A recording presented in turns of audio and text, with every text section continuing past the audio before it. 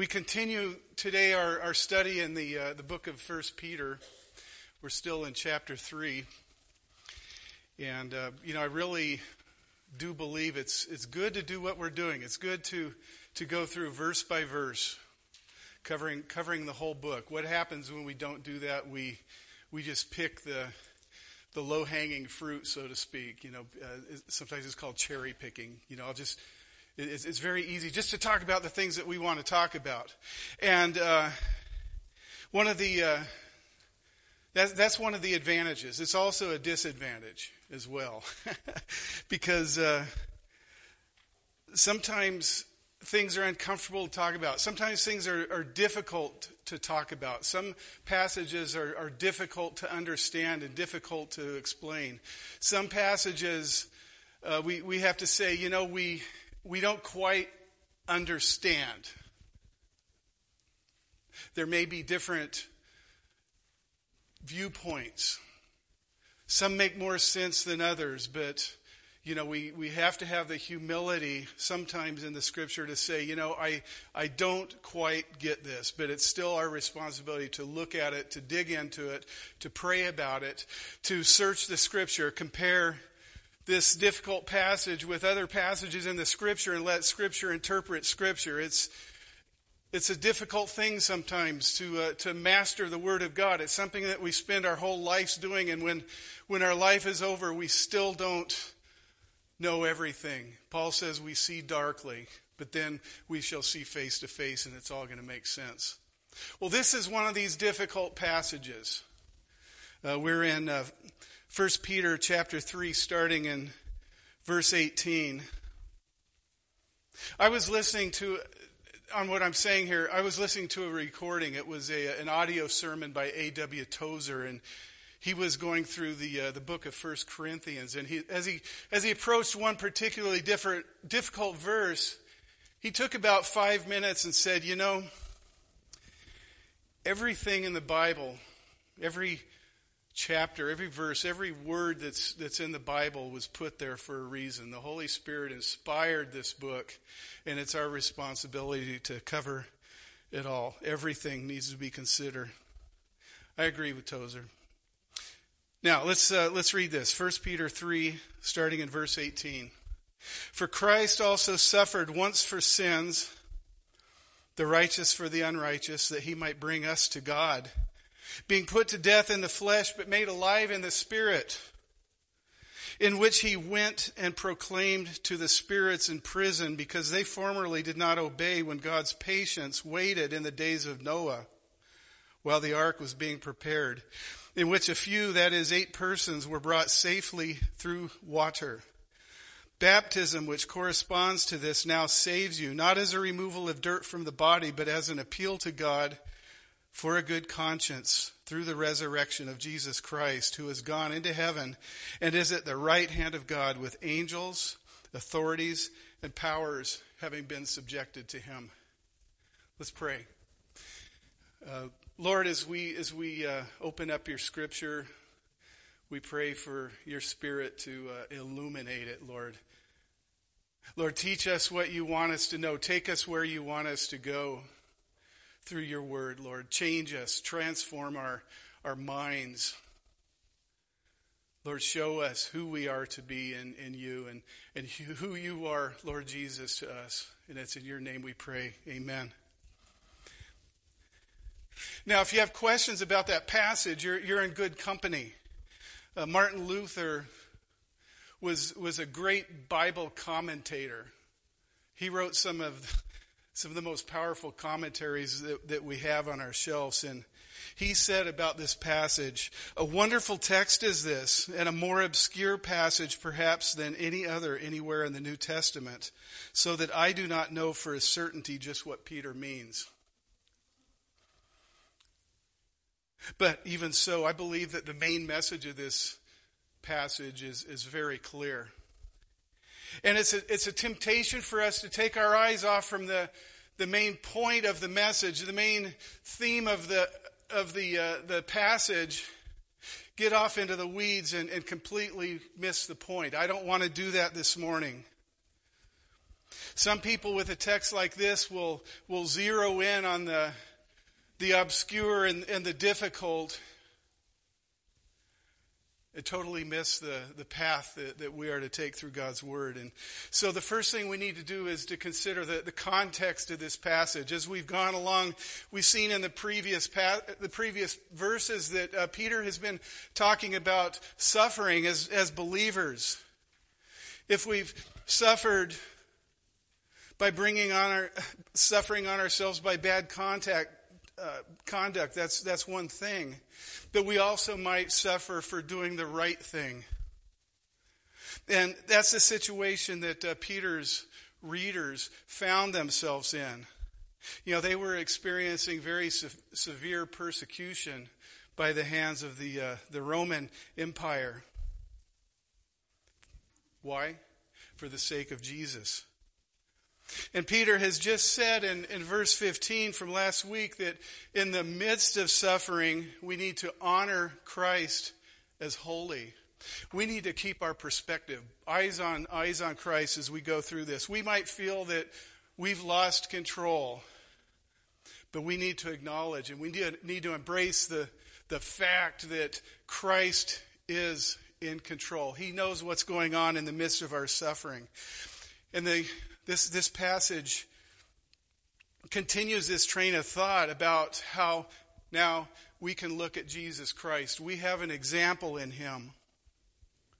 He suffered on our behalf. Not only that, but as we get into this passage, we see the whole of the gospel. Jesus rose from the dead. He's now glorified. He's at the right hand of God. He's been exalted above all created things. This is the gospel.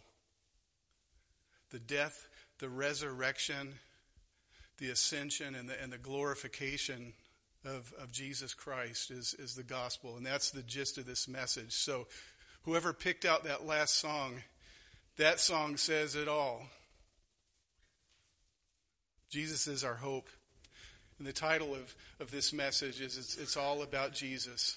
It's all about Jesus. Now in 1 Corinthians 15, 3 through 8, the Apostle Paul, speaking of the gospel, gives us a picture. He gives us a description of what the gospel is. He says, I delivered to you as of first importance what I also received. That Christ died for our sins in accordance with the Scriptures. That he was buried, that he was raised on the third day in accordance with the Scriptures. That he appeared to Cephas, then to the 12. Then he appeared to more than 500 brothers at one time, most of whom are still alive, though some have fallen asleep. Then he appeared to James, then to all the apostles, and last of all, as to one untimely born, he appeared also to me. I love that. He leaves off with the living Christ, the resurrected Christ. The Christ who we walk with. Jesus, Peter says he suffered once for all. Jesus died and he suffered once for all. And his singular sacrifice is enough. This is important. Christ's sacrifice does not need to be repeated. This is huge. In the Old Testament, the sacrifice was repeated every year on the Day of Atonement. One commentator writes that the Day of Atonement served as a reminder that daily, weekly, monthly sacrifices made at the altar of burnt offering were not sufficient to atone for sin. Even at the altar of burnt offering, the worshiper stood afar off, unable to approach the holy presence of God, who was manifest between the cherubim in the Holy of Holies. On this one day in the year, atoning blood was brought into the Holy Holies, the divine throne room, by the high priest as a representative of the people. The high priest made atonement for all the iniquities of the children of Israel in all their transgressions and all their sins. So this was a sacrifice that was repeated year after year. Year after year. There's something deficient in this, right? We keep sinning. A sacrifice has to keep being made. that changed with Jesus. That changed with Jesus Christ.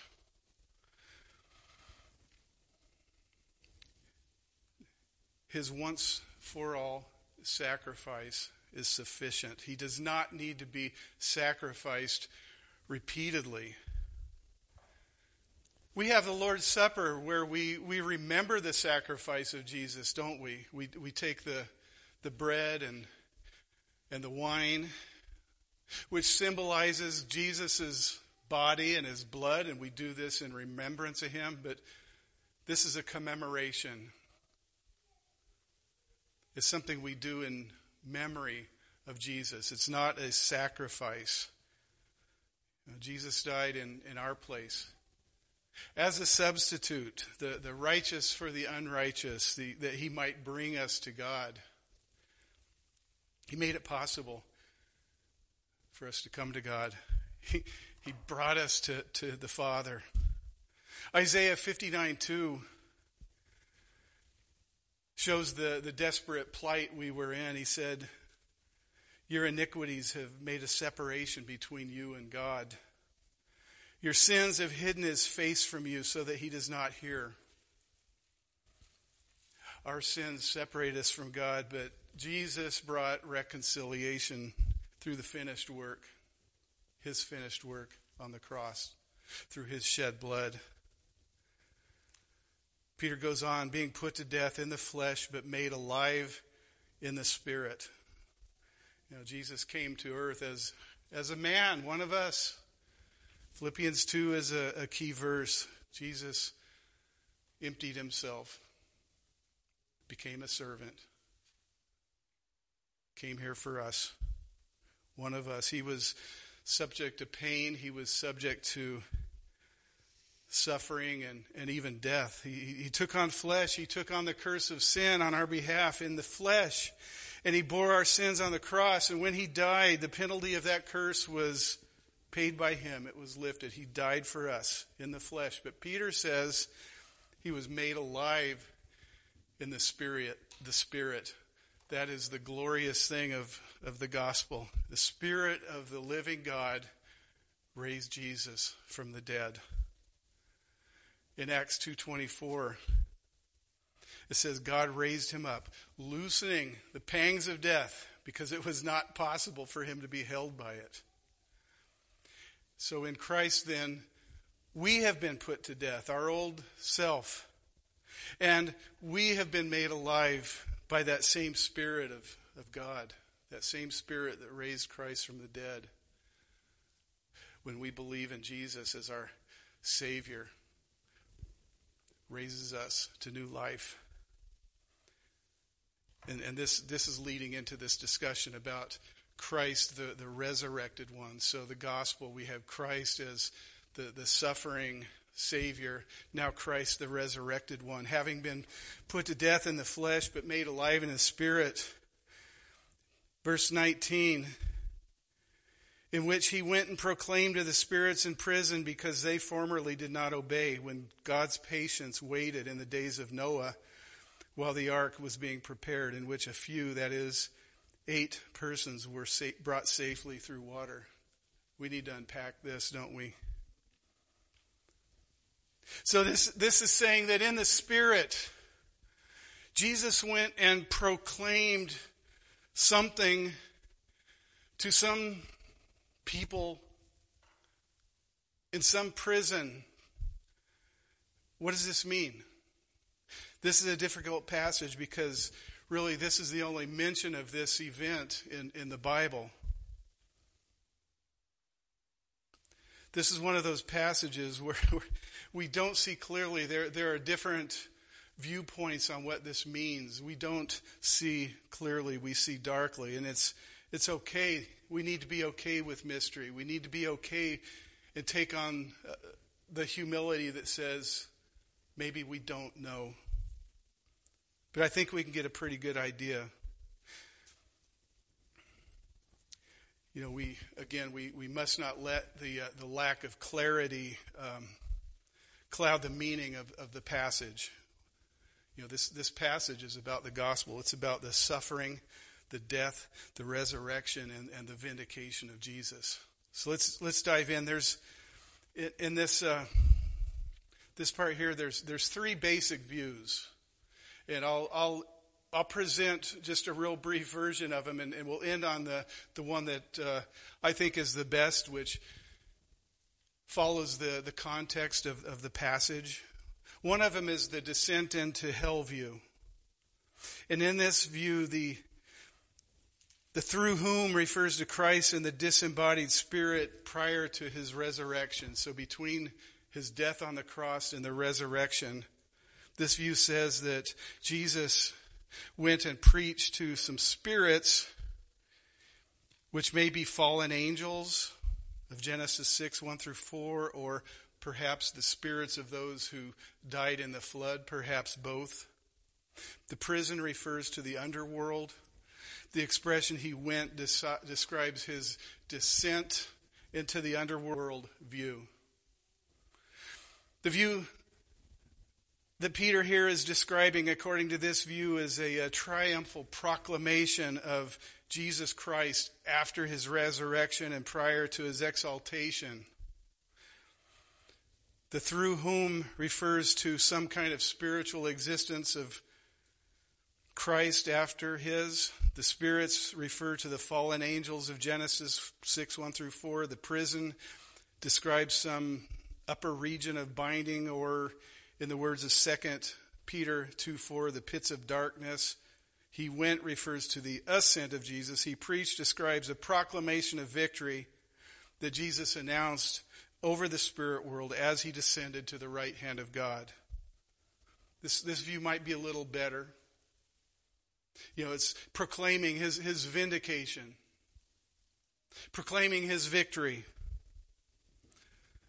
Let's move on to the third view, which I believe is better. This is the pre-existing Christ view, through whom in this view describes the pre-existent Christ in the person of Noah. Track with me for a second here. The spirits are the contemporaries of Noah, those people to whom Noah was preaching, who needed to hear the word of God. The prison is a metaphor for the sin and ignorance, or a literal description of their location now. And he went refers neither to a descent nor an ascent, but rather describes simply that Jesus, the Spirit of Jesus, spoke to this generation through Noah.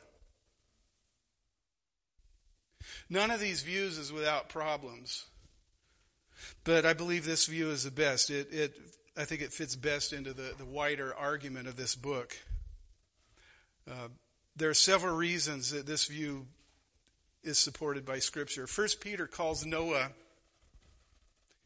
in 2 Peter 2:5 a herald of righteousness. This word herald really is one who preaches. The same word is used, or the noun form, verb form, is used here in our passage about Jesus preaching. Jesus was heralding. The word in the original language corresponds to 1 Peter 3:19. Peter says in 1 Peter 1:11, we covered this kind of early on, that the Spirit of Christ spoke through the Old Testament prophets. The Holy Spirit is sometimes called the Spirit of Christ. And the Spirit of Christ, according to Peter in that first chapter, the Spirit of God, the Spirit of Christ, spoke through the prophets.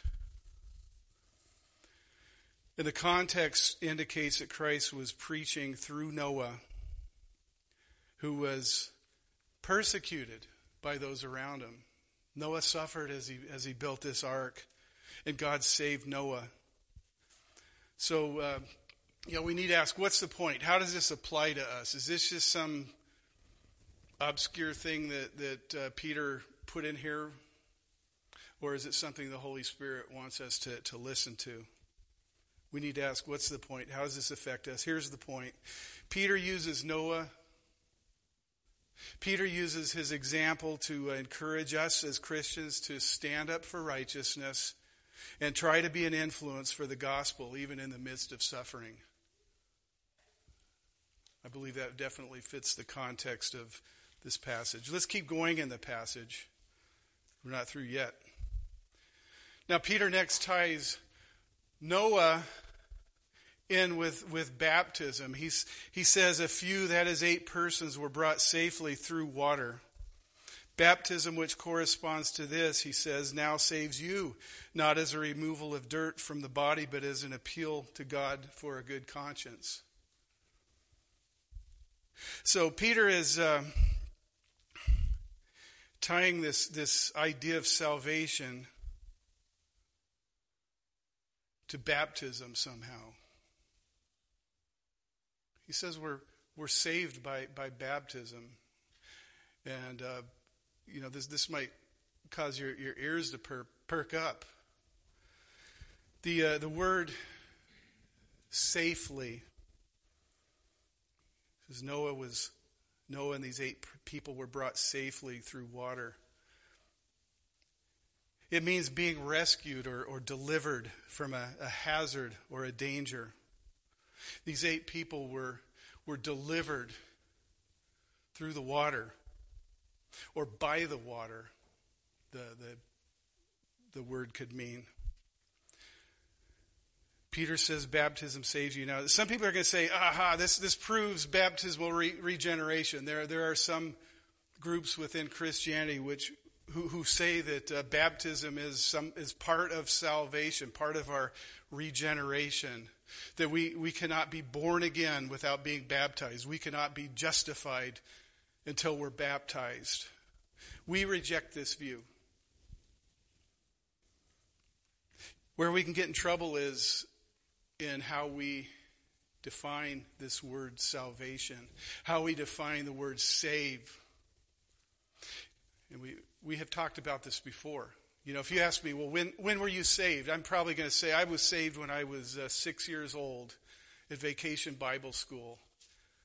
I believed in Jesus as my Savior. He saved me from my sins. I'm His now. And that would be true.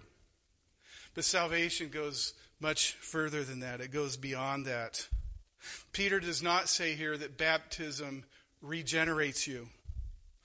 He does not say that baptism justifies us.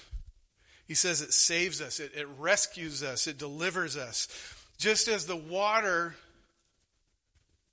lifted that boat up off from the earth,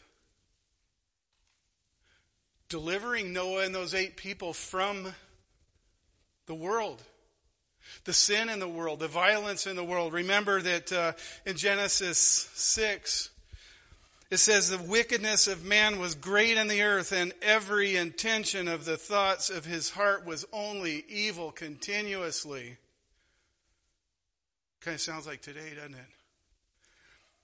Verse 11, it says the earth was corrupt in God's sight, and the earth was filled with violence. It's curious here that Peter does not say that the ark saved them, that the wood that the ark was constructed with saved them. He says the water saved them. He said that they were saved through the water. They were saved by the water. So just as the water delivered Noah and his family from the world and its evils and its violence, Peter contends that baptism delivers us from the world and the things of the world, the sin of the world, the violence of the world. Baptism, according to Peter here, is a pledge of good conscience towards God. He says not the physical washing of the body, but it's a declaration of our commitment to God. When we're baptized, we make a public declaration. We make that declaration before God, before the church, before the world. We're declaring, I am His. He is mine. I'm no longer part of this world. I'm a citizen of heaven.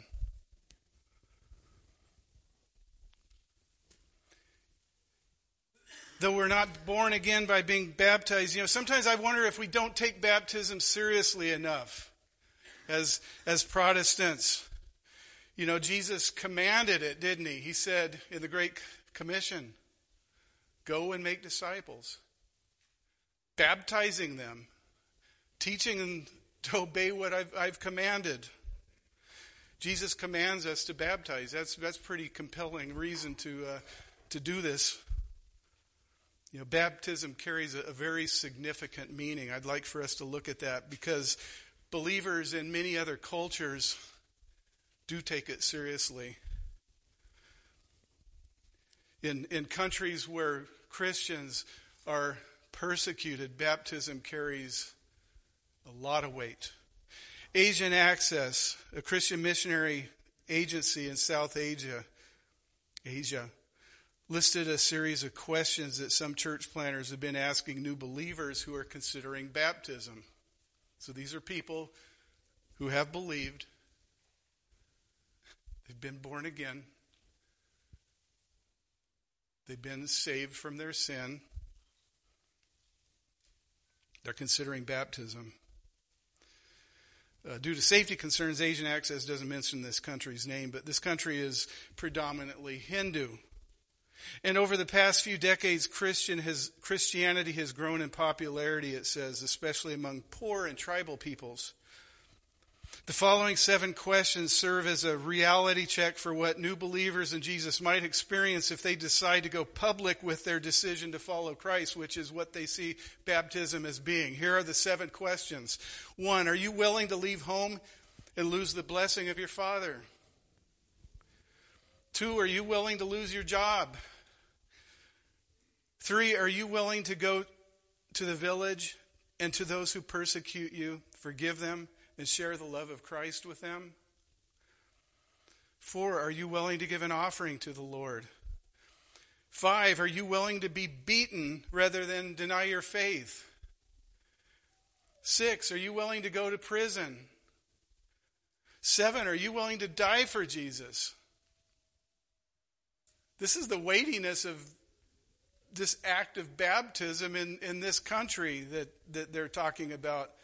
You know, these 7 questions really serve as a sober reminder for us what it might cost to follow Jesus. You know, these questions also help Western Christians identify with the threats faced by our brothers and sisters from other countries as they seek to follow Christ. Interesting article. When we lived in Longview, Texas, my first pastorate, I knew a new Christian, a brand new baby Christian from Thailand.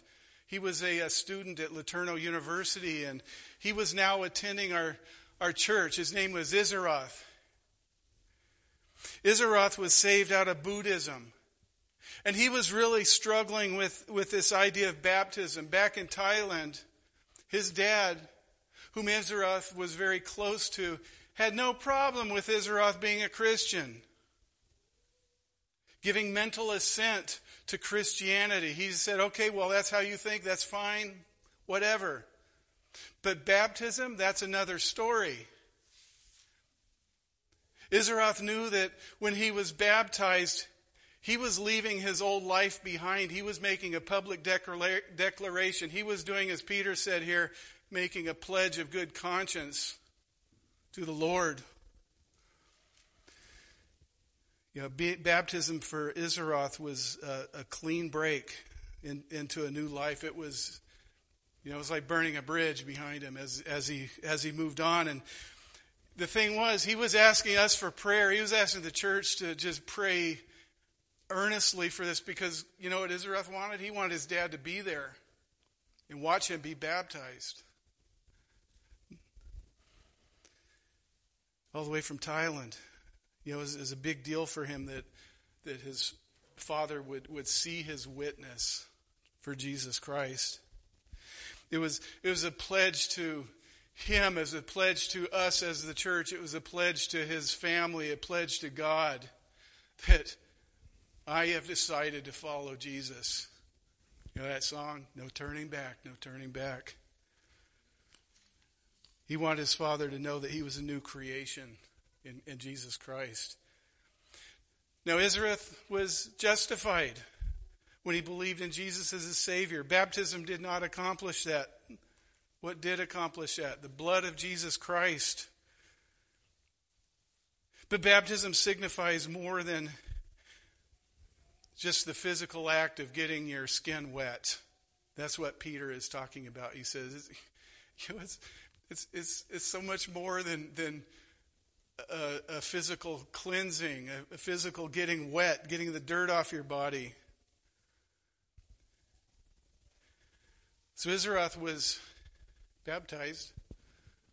His dad was there. He was, in Peter's words, saved by baptism. He was delivered from the world in the sense that he made this public confession of his faith. A contract, so to speak, a handshake. Yes, Lord, I am yours. The world no longer has a hold on me. I'm a new creation. And Paul gives a verse which I think helps clarify this. Romans 10:10. Paul says this, "For with the heart one believes and is justified, but with the mouth one confesses and is saved." That's what Israth was doing right here with his mouth and with this act of being baptized. He was making confession to everyone. I've decided to follow Jesus. So again, the key to understanding this is to properly define this word save or salvation. The Bible does not teach baptismal regeneration. Don't hear me wrong. Are we going to see people in heaven who haven't been baptized? Yeah, I know of at least one. That thief on the cross, right? So Peter says baptism saves you not as a removal of dirt from the body, but as an appeal to God for a good conscience through the resurrection of Jesus Christ. It's the resurrection, and it's what followed the resurrection that gives us unimaginable hope.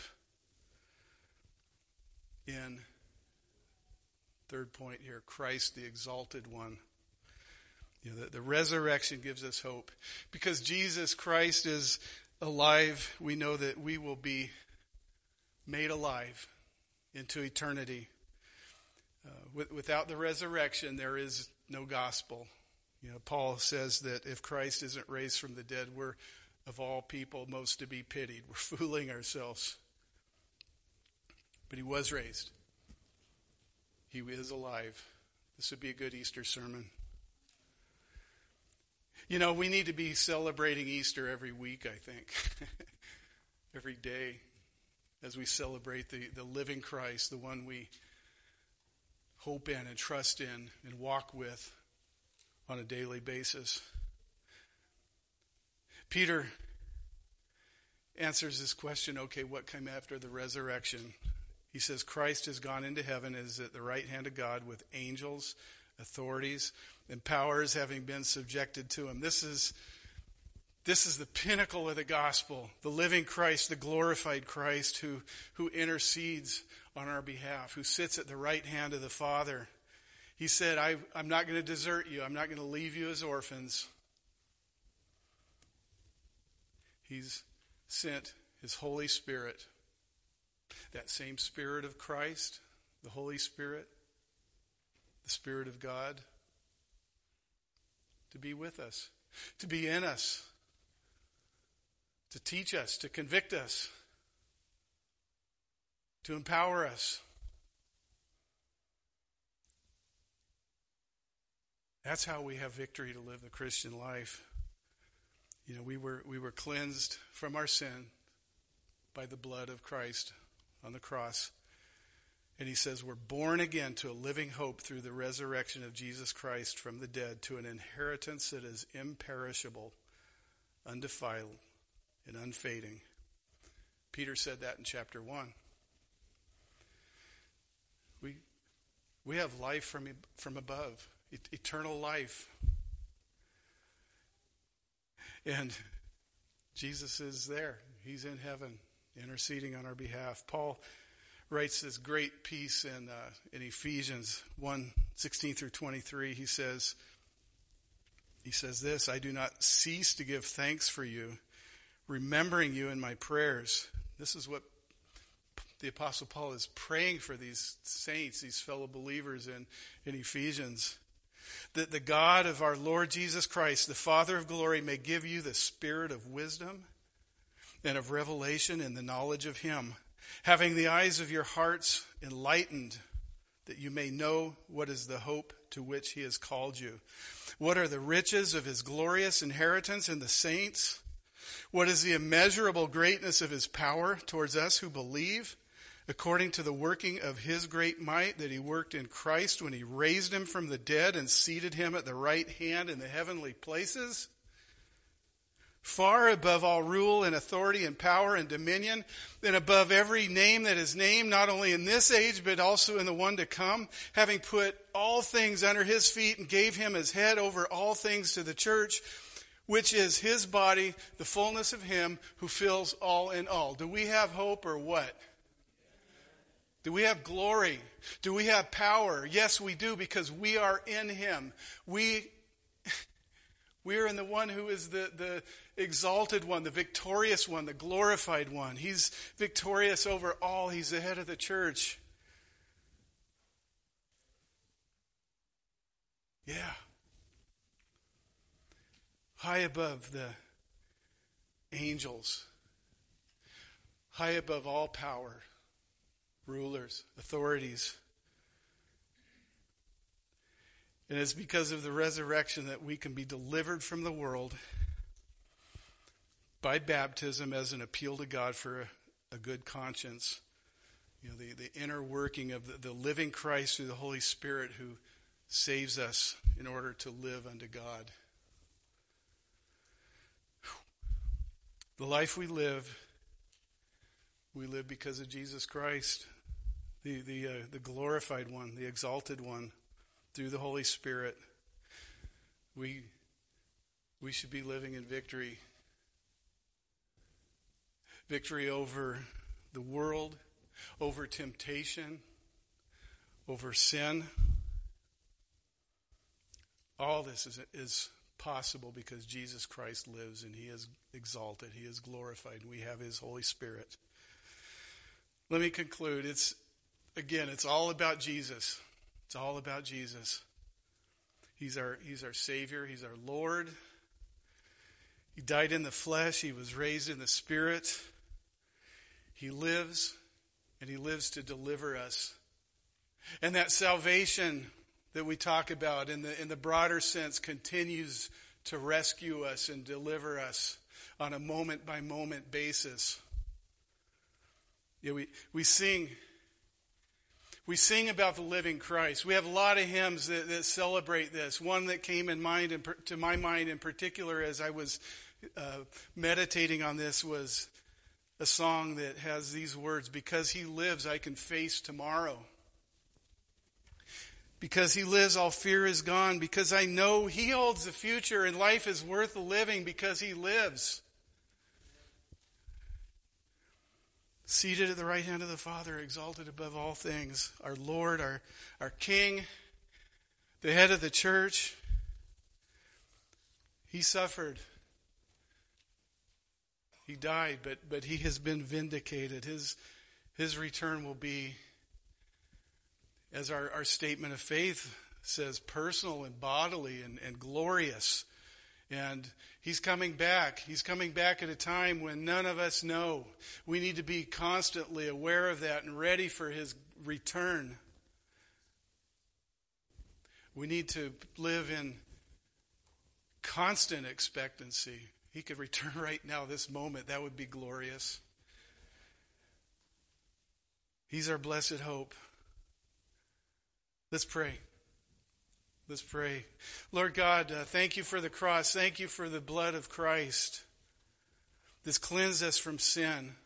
Thank you for your salvation then and now. As you save us, Lord, from the influence of sin today, and as we know we'll be glorified, that's the ultimate salvation that we'll experience. Lord, I pray that if there's one here today who does not know you, they're missing out, Lord. Lord, speak to their heart. Today's the day of salvation. Now is the time for them to come to you, Lord. Lord, let us all make a pledge of good conscience to you, declaring, Lord, that we are yours, that the world has nothing for us. Lord, we want to live for you. We want to live with you, side by side. Teach us to pray, Lord. Lord, do your work in us and through us. Lord, that we might live lives that are well-pleasing to you. And Father, we come to you because of Jesus Christ, in whose name we pray, amen.